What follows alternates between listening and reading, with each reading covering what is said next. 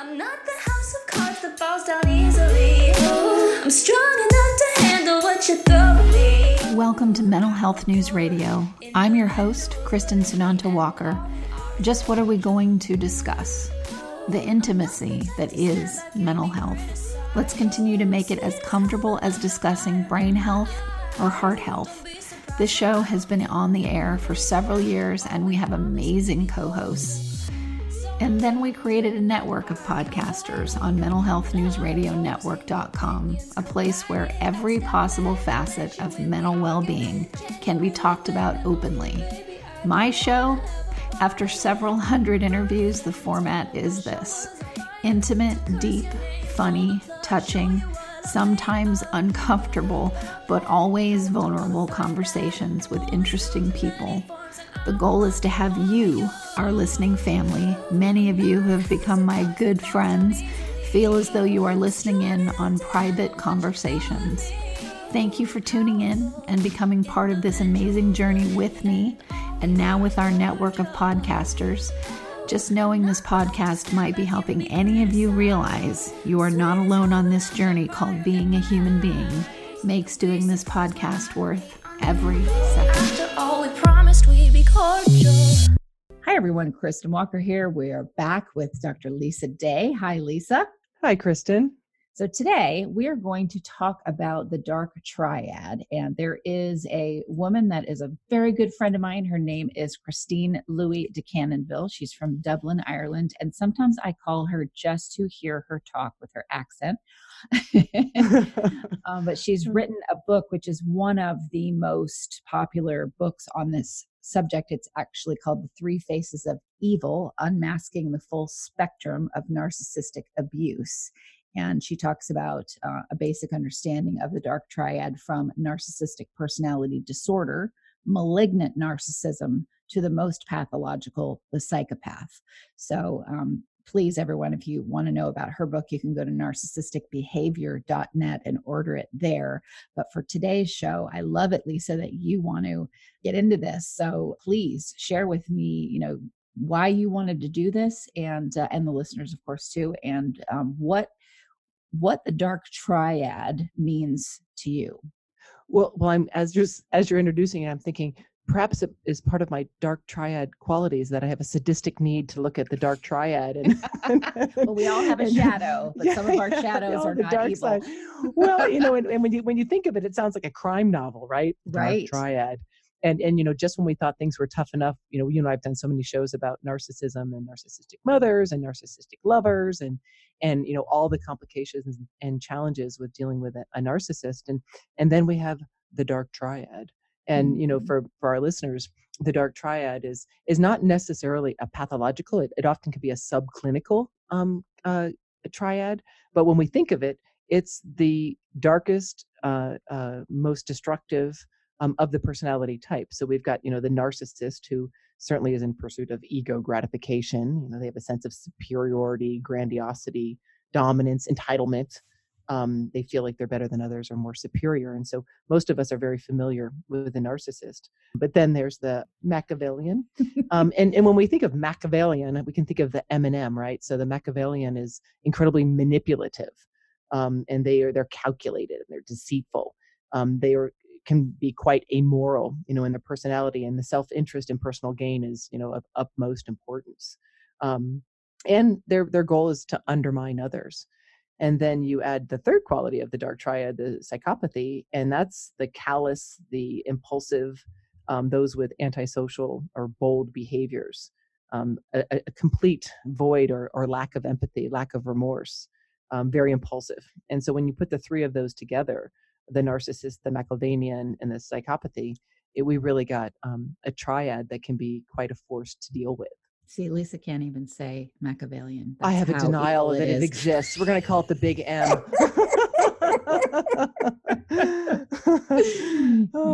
Yeah. And, well, I want you to say malevolent right now, because that's another M word that you don't like. Malevolent. There you go. Machiavellian. The M&M. The M&M. Yeah. Well, and it's interesting because if you look at it from an evolutionary perspective, there are advantages for the dark triad. because, when you have these subclinical presentations, they don't have neuroticism or anxiety, and that can help facilitate one's goals, in adverse, conditions. The narcissist, they're in the pursuit for power, status, and wealth.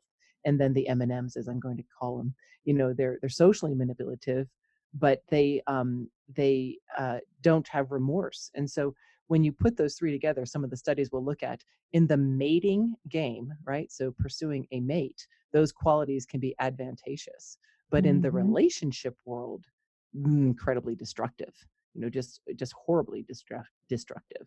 Right. And They're very good at getting what they want, but they are horrible at keeping it. absolutely. And they don't even care really about keeping it. Once they've sucked the life out of and gotten the juice out of whoever the target is, they really don't care about it anymore. They lack empathy. They lack remorse. Exactly. Well, unless of course you reject the narcissist, and then you're going to get an aggressive response. But but interestingly, if you look at employment studies or career studies, if you look at narcissism, it correlates positively with salary. I mean, we've got people in high positions, left and right, who have this dark triad, and beware, right? Well, the stock market, they actually had people take Robert Hare's psychopathy checklist, which is, worldwide famous. It's the checklist needs to be updated, which he agrees also that it does, but it's what is used, right? And they would have potential stockbrokers take that test or fill that out. And if they scored high in psychopathy, they were hired. Wow. Wow. Well, they have a disproportionate representation in leadership positions. They just do, compared to the population. Right. So, which is strange. We've got psychopaths leading our country and big businesses. Right, and leading countries all over the world and big business all over the world. Yeah. Well, and while they have the ability to put their interests first and to manage people and impressions of people and to pursue their goals with great confidence, and certainly those are all components of success. But that hardness, I guess, is somewhat adaptive, but the success is at the expense of others. It's sometimes to themselves, but certainly, their unethical white collar crime, lying, deception, and cyber aggression are things that, come to ultimately cause failure, in their positions. And maybe they don't fail out of the job, but they complicate certainly the work environment for sure. Oh, absolutely. And they will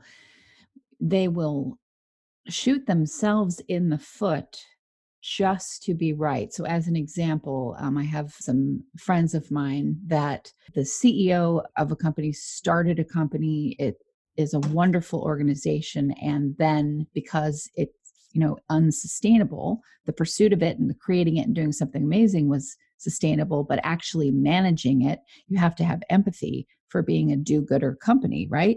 Couldn't do that. So started to, unravel and destroy the company. Then the board came and took it over. And so instead of thank you, now you're going to do with the company what should be done with it, I'm going to cash out. It wasn't like they took it away from this person and then they were left with nothing. They got a nice big check. Well, now they're going to destroy what they created just to win. That's why that Machiavellianism comes in, because you have to know what you're up against when you decide to take on someone with that kind of a disorder. I know, because I have, and I'm very careful about when I choose to do it and when I choose to go, yeah, I'm not up for that. Well, and I think what you're pointing to is that they're pervasive patterns of behavior. They're not roles or characteristics that people step into. They're, part of their operating system. And, I think the narcissist, if you look at empathy, has a little bit more than the other two qualities of the other two components of the dark triad. But basically speaking, it's who they are and how they operate. And it's to win, to be right, self-advancement, grandiosity. They'd rather cheat than work. Why work if you can cheat or get it for free? And very little remorse. They look you straight in the face. I mean, I had a client here, I guess this was actually back in Seattle, and this was more the romantic stance than it was in the business world. But she was the victim, if you will, of identity fraud, identity theft. and her credit cards that were being used and what have you. And she was working with authorities to try to track it down. And meanwhile, living with her boyfriend, her happily, in love with her boyfriend, and of which she would give him the rent money to pay the rent. And he was lovely and kind and charming and bought her all kinds of gifts. And it was probably about 3 months into therapy where she came in to me, white as a ghost. And she said, my landlord contacted me because I was 7 months, 6 months, 3 months, I don't know, there were several months delinquent in rent, only to find out that the identity theft was from her live-in fiance who was pocketing the rent money to buy her gifts and had stolen her identity. And complete lack of remorse, the denial, that happens when we're involved with someone like that is profound, but complete lack of remorse, complete manipulation, and complete self-serving. He was financially supporting himself and she thought she was in love. And it's fascinating to me, who has been doing podcasts on this subject for a long time and have other podcasters on Mental Health News Radio Network that do shows just about this topic. That's the only thing they talk about. It's a whole cottage industry writing about narcissism, writing about narcissistic personality disorder, doing therapy around it, having workshops. It's become its own industry. And what is fascinating and has been the biggest woe for me is the number of people that write about it, talk about it, put themselves up as a healer, as a helper, and they are what they write about. And the reason why, yes, the reason why they write about it so well, and they can have hundreds of thousands of followers, they can write about it so well because they are talking about and writing about themselves. Yeah. Oh, that's really powerful. Really powerful. I wonder how much negative reference they make or how to deal with or how to set boundaries, with that dynamic. Mm-hmm. Well, we know that the dark triad in and of itself is, just resembles conflict and chaos, aggression. Yes. It's just not a productive dynamic, to say the least. No. Much like the Bermuda Triangle, I guess I would say. Yeah, they don't let things go. Well, and it's interesting too, Kristen, because so many times when we think of psychopaths or antisocial personality disorders, we go to criminals, right? We think Ted Bundy, we think, serial killers. And yet, it's so important for our listeners to know that antisocial characteristics, psychopathy, it can be subclinical. And so we look at these people and typically they're good looking and quite charming. Mm-hmm. And so we're not quick to think, oh, here's a Ted Bundy, and here's someone who's going to, a Jeffrey Dahmer, someone who's going to murder me. But they have enough of those qualities, the lack of remorse, the self-interest, the desire for manipulation, that we can get wooed into, mm-hmm. relationships with these. And there's I don't know, you probably are familiar with the Dirty Dozen scale. Have you heard mm-hmm. of that? Yep. Yeah. And, for our listeners who haven't, we look at the scale and who would own up to it, right? So what is the questions? Do you manipulate others or do you lie to others, flatter others, seek personal gain in your interactions, lack remorse, not concerned for the morality of your actions, if you're mean and insensitive, cynical, you desire and need the admiration of other people, crave attention, you need the favor from others, or you seek status and prestige. Most narcissists I know wouldn't check those, right? Yeah. Because they have that inflated ego.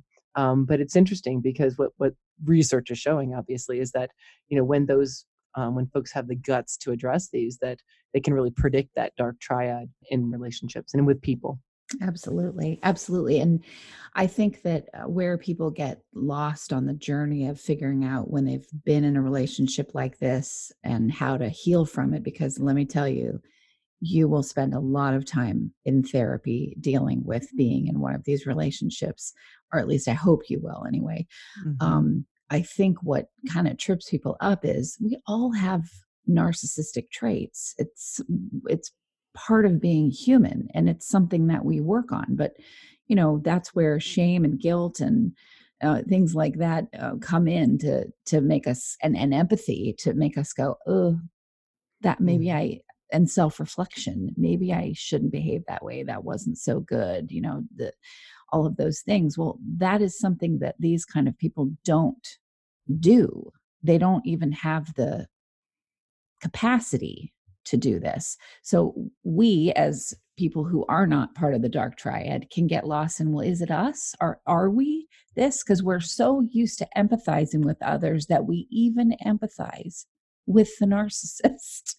Well, and clinically, when I work with folks who realize that they are in relationship, whether it's business, and more often it's going to be a romantic relationship, when they realize that this is what they're involved with, there's, as I mentioned, there's a tremendous amount of denial at first.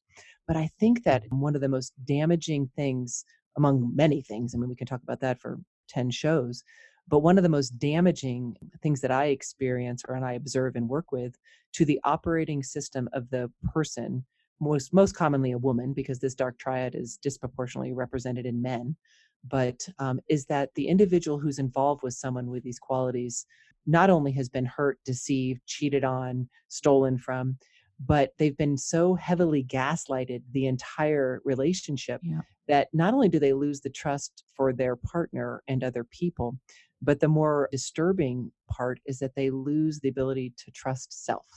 Yes. And when the longer the relationship, the greater the damage. And that takes a long time to heal. That takes a long time to heal.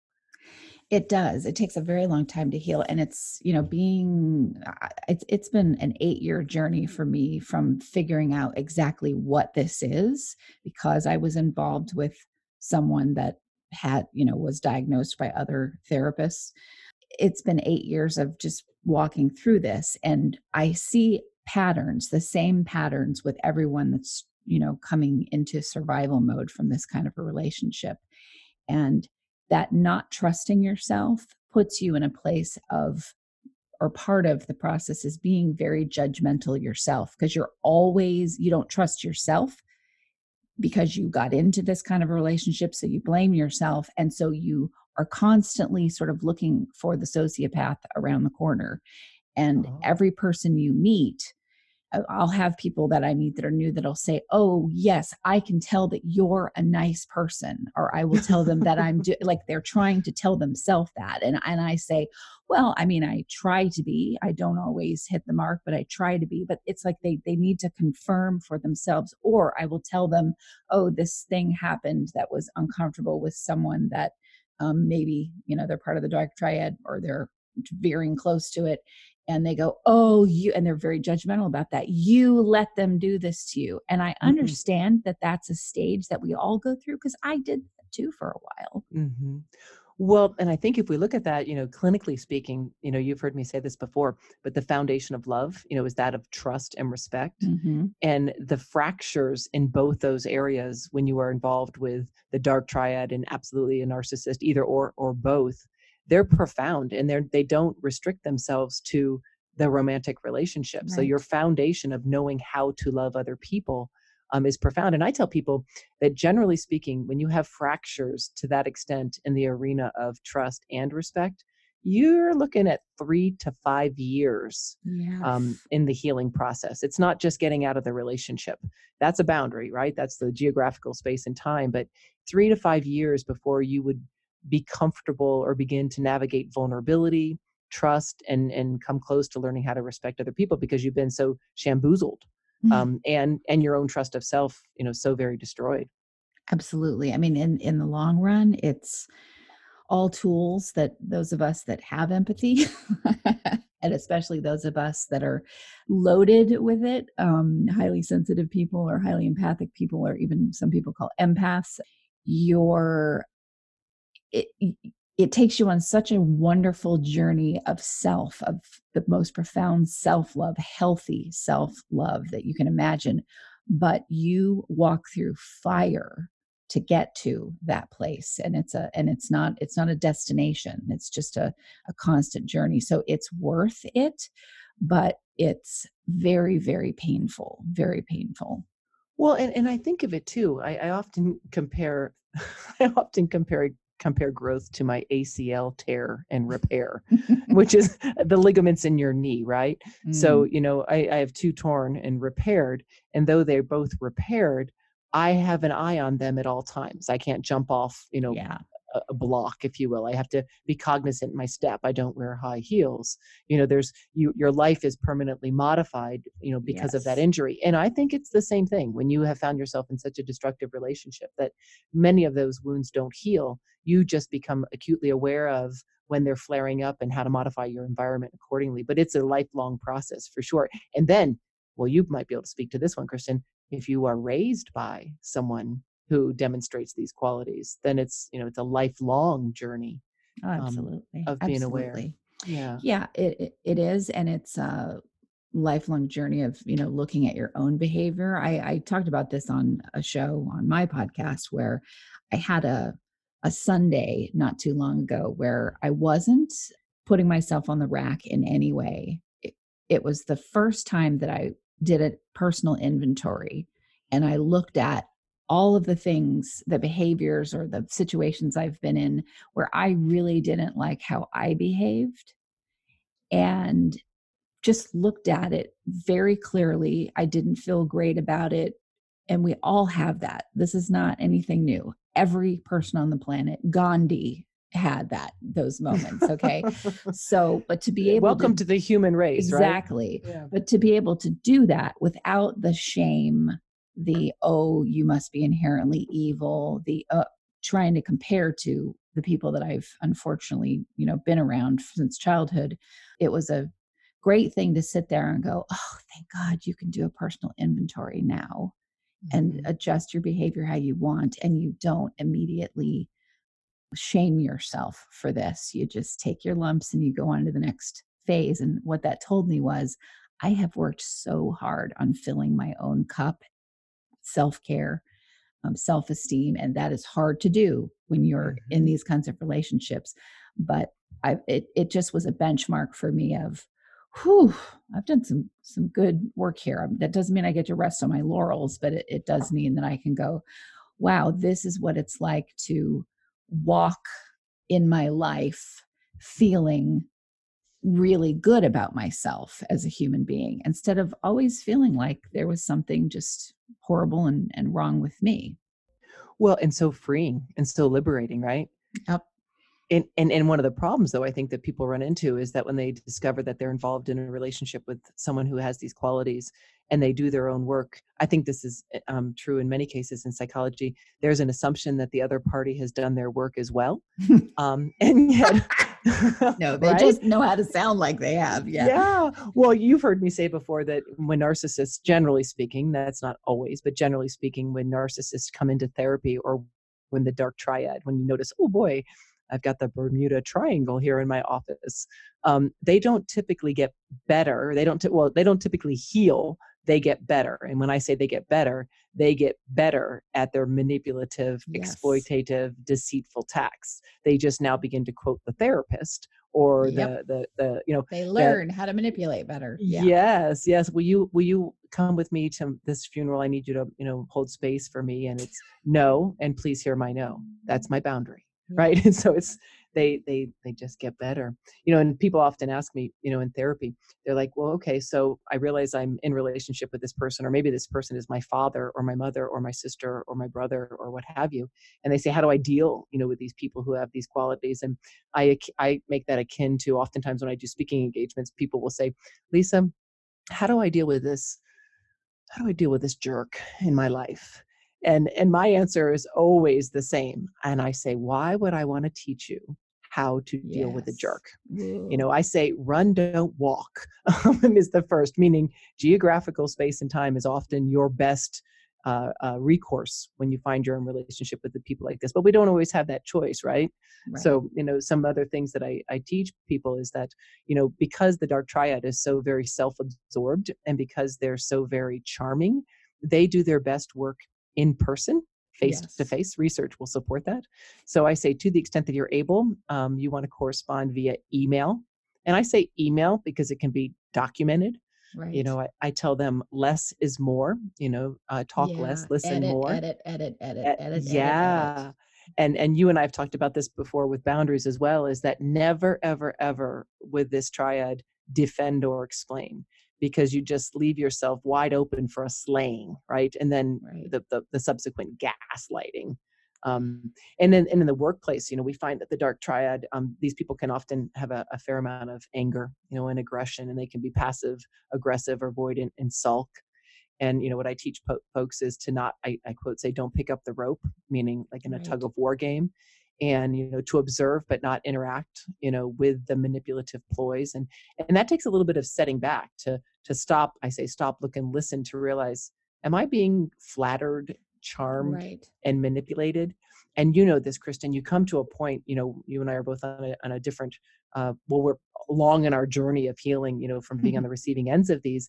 And I say, you can smell them. Yes. You can smell them, because they, it's that person who comes to you with so much charm. And what was once flattering and would pull you in, it makes you want to puke, right? You're like, oh no, here's one, Yeah. How do I protect myself? And I think too, part of gaslighting is also them getting your gas, your fuel.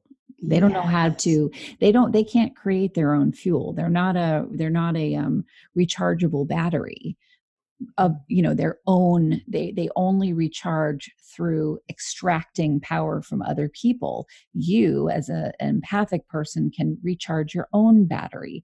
They don't have that. So they are always, it doesn't matter, what the situation is. I don't care if they look like $1 million and, and you don't. It doesn't matter. They are still pathologically envious of you for one reason, and that is because you can recharge your own battery and they cannot. And they are very angry at anyone who can do that, even though they must extract and go to and deign to go to other people because they have to. That's the only way they can feel. So they will gaslight you, but they'll also steal your gas. And one of the things that is fascinating that I've taken to lately is when we're in those relationships, our bodies do betray us. We are getting adrenaline dumps. We are getting our physiologically to a state of this constant fight or flight. And so part of the getting out of those relationships is having our body chemicals calm down. There's a lot of work that needs to go into making that piece happen. And for me, I can tell now, I am going to need to not engage, because that can easily trigger that adrenaline dump, and then my body I will start then having to fight my physical chemistry to keep engaging with this person. So I sort of take this attitude of, where people say, if a bear goes to the bathroom in the woods, did it really go to the bathroom? Because you didn't see it happen. So that's how I look at, like, they're going, and I'm somewhat of a public figure in the little bubble that I'm in. So they're going to write crappy things about me. They're going to put things on their website that are copyright infringement. They're going to say things. But if I don't, exactly. But if I don't look at any of that stuff, then I don't know that it's happening. And my friends and colleagues know, don't tell me. I don't want to hear about it. Well, and I think that is so profound, Kristen, because I think that, when I counsel friends or family or clients that are, moving away from this kind of dynamic, I really do say the best response is no response, no contact. And the empathy, those of us who have healthy general empathy, that just seems mean and unkind. It seems like we're avoiding and we're in denial. It's like we're being like them. And so we don't want to be like them, but that's not what it is. It's not. And I say no contact, literally block on text, block on email, do not correspond, because any correspondence is that opportunity to, what you're saying, fuel, that pathological dynamic. But I think what's important, for those of us who are on the healing journey or want to be on that healing journey, is that, as you're saying, we become addicted to the drama, but it's not that it's an addiction that we develop. These relationships, you've heard me speak before about, generally speaking, relationships fall into one of two categories, in my opinion, and somewhere in between. So on a spectrum, so we can have those that are generally intimate, and those are ones that are, the foundation is based on trust and respect. It's like-minded people who energize. We have each other's back. It's nurturing. It's vulnerable. It's safe. We embrace the weaknesses of each other, and we set each other up for success. True intimacy. Conversely, Intense relationships are characterized by chaos and drama, judgment, criticism, power, and control. And the allure when we find ourselves in a relationship with the dark triad is that they sweep us off our feet. Oh my That's gosh.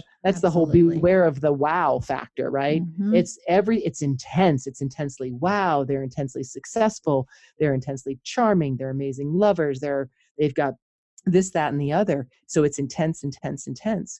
And once, the individual begins to realize that, oh my goodness, this intensity, it's intense, all right, but it's a pathological intensity. It's very difficult, as you say, to not get pulled in, because while we don't want the dysfunctional intensity, we're drawn to that intensity. And so the boundaries with self are, when I work with folks, is the most difficult. I say no contact, no response, no contact, no response. And if it's someone that you have to be, in correspondence with, say, because of parenting plans, shared children, or what have you, or business relationships, it's email, less is more, no defending and explaining, the boundaries, right? And sometimes they aren't charming and attractive and successful. Sometimes you are those things.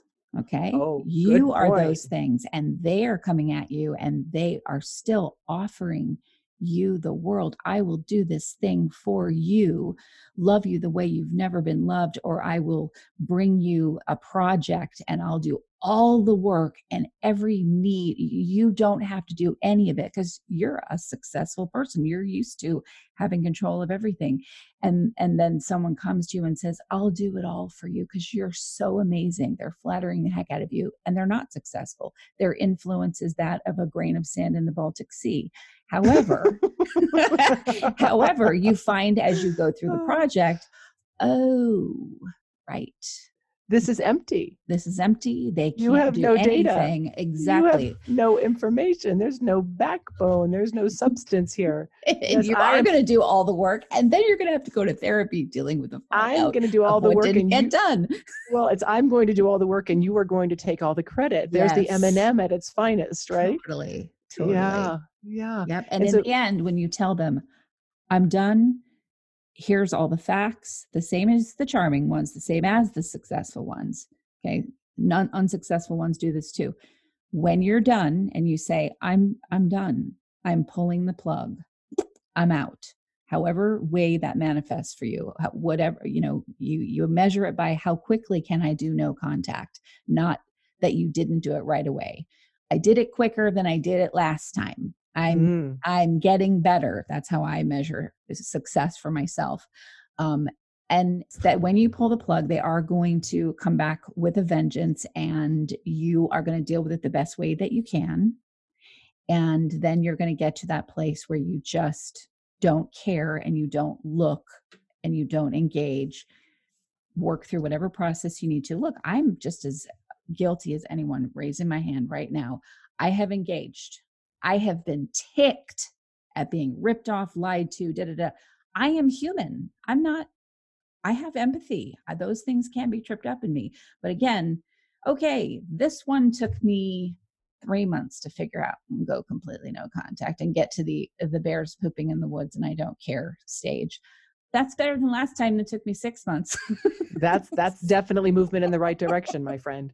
Yeah. Well, and the other thing to remember, in that process, then when we move from that better than life, bigger than oxygen position, and we set that boundary and we move into no contact, then we become dissected.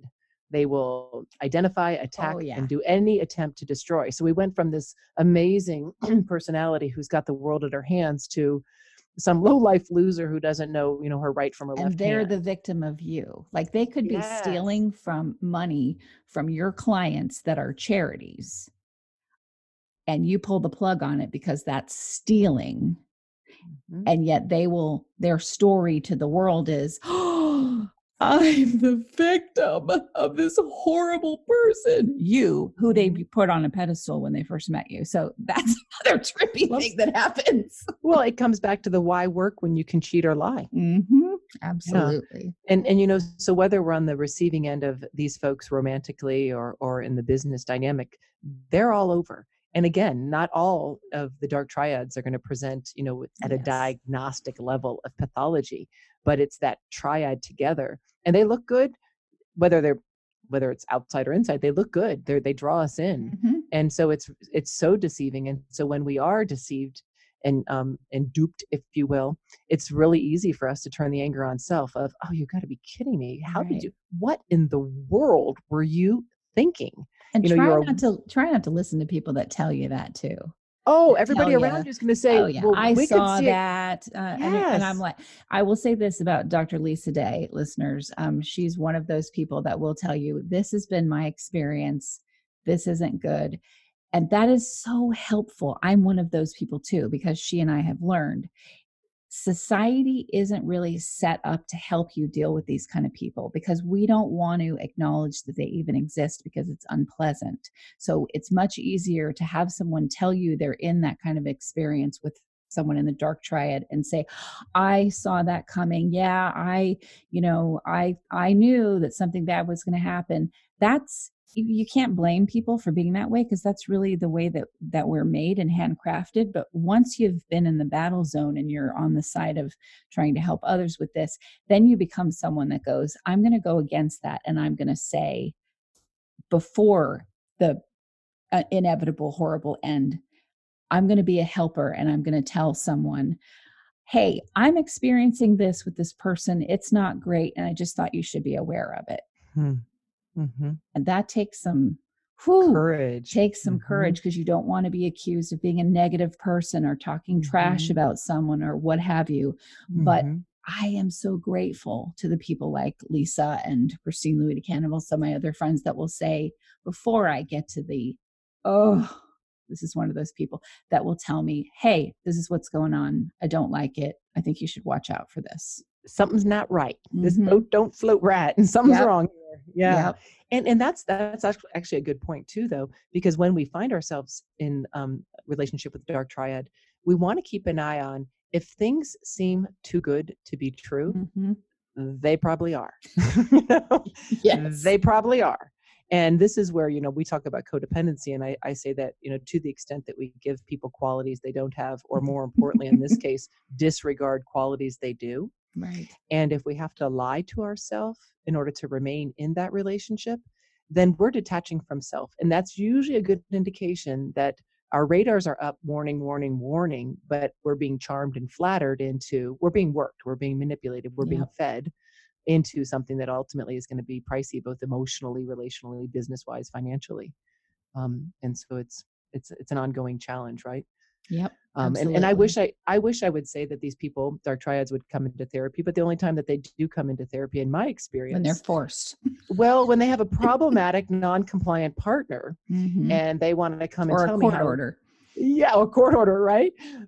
Or they want to tell me how this non-compliant, a difficult partner needs to be changed so that they can, be more compliant with the needs of the dark triad character. So it's sad. These people, unfortunately, and I feel sometimes, Kristen, that we talk about narcissism as if it's something to run and not walk from at all cases. But sadly, the amount of folks who do come in and who genuinely seek change, in my experience, I'm going to give it, ample and say less than 10%, but I'd probably say less than 5%. Right.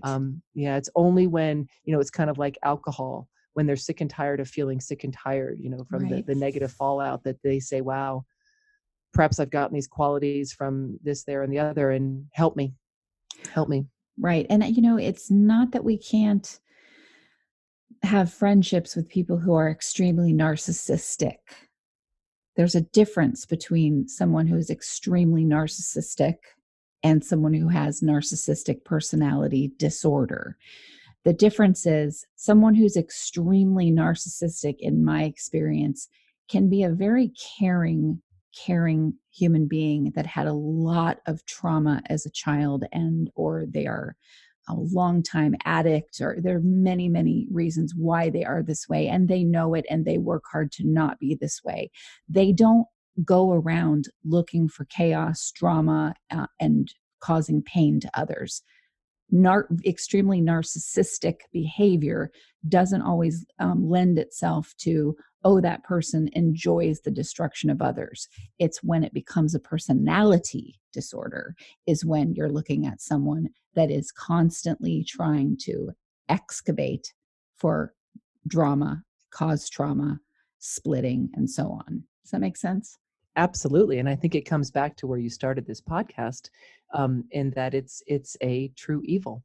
And we don't like to think of that word, or we get afraid of that word. But, I remember after the, and this isn't necessarily a dark triad individual, but I remember after the Columbine shootings years and years ago, and I don't even remember who it was on NPR, but I really respected his boldness in saying that we need to remember there is evil in our world.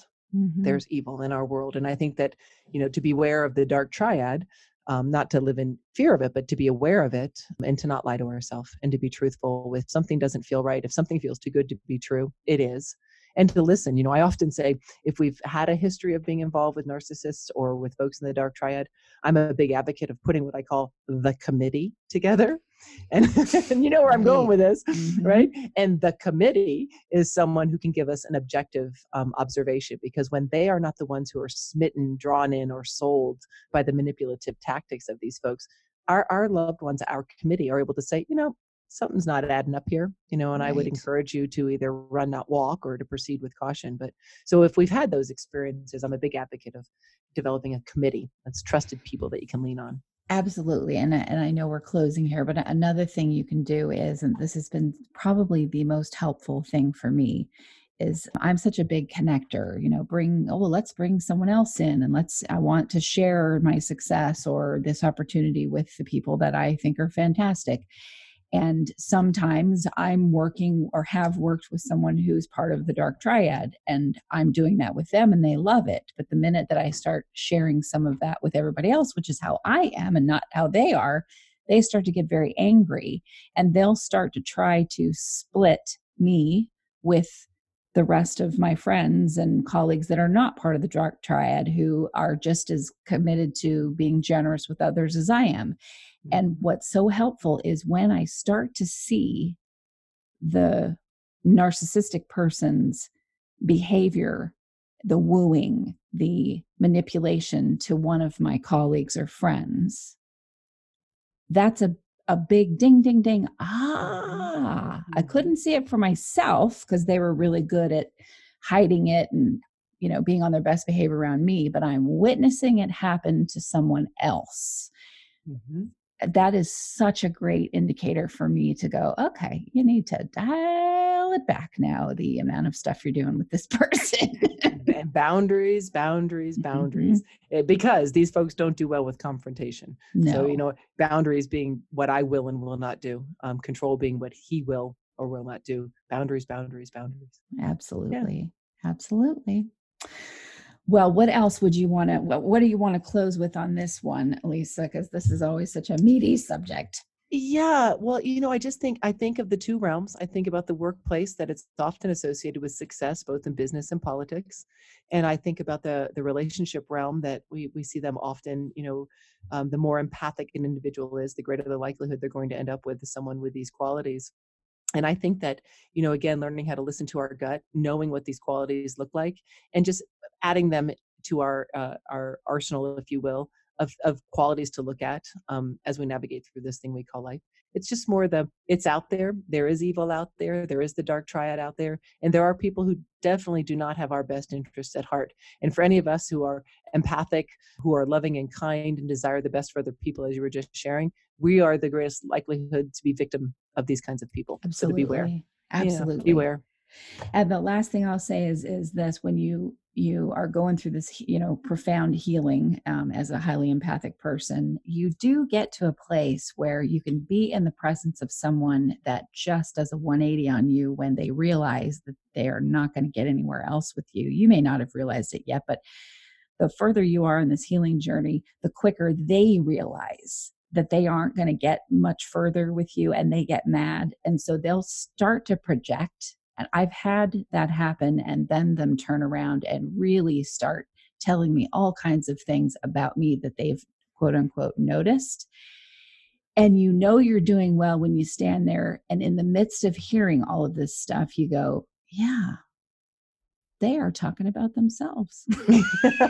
And you don't even take it on. You don't even, in the past, that would have just taken me to the floor. And now I've done so much work and so much self-care that I can go, That, my non-friend anymore, is projection. You be talking about yourself, and it doesn't sit in my soul. I may examine some of it like, well, maybe that a little bit, but it doesn't sit in my soul and wound me at all. I'm not going to take it personally. I'm going to see it as a reflection of their character. Exactly. Yeah. So, all right. Well, thank you for wanting to do this topic. You know how much I enjoy them.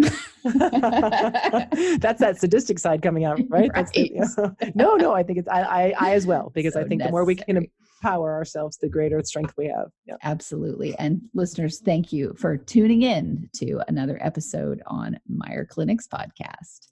I know, no one likes commercials, but seriously, folks, without the help from these organizations, we could not stay on the air.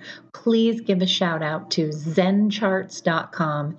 If you're a mental health or addiction treatment center, you'll want to use their EHR. It's gorgeous, and they're just good people. And also MyGenetics, MyGenetx.com, because knowing your genetic code empowers your mental health treatment. And lastly, CopeNotes.com. We love getting positive messages right to our phones every day from Johnny Crowder. He's the lead singer of Prison, a heavy metal band sharing their music about suicide prevention, addiction recovery, and mental health. See, that was painless. Support them as they support us. Back to the show. Sometimes I'm passive aggressive, but never without good intentions. I heat up and act on my emotions. Thanks so much for listening to Mental Health News Radio. Our podcast can be found on iTunes, Stitcher, and hundreds of other podcast apps, or you can visit our website at mentalhealthnewsradio.com. If you have a question or would like to be a guest, become a podcaster on our network, or join the amazing organizations that help keep us on the air, please email us at info@mhnrnetwork.com. Get ready for that special goodbye from our resident therapy dog, Miles, and a special thanks to Emily Sohn for letting us use her incredible song, Cordial, for our podcast music. Listen to the full song on SoundCloud at emily.sonne. Don't be surprised when I don't hate on you. After all, we promised we'd be cordial. Sometimes in you I can fight it, but our opposing. Good boy.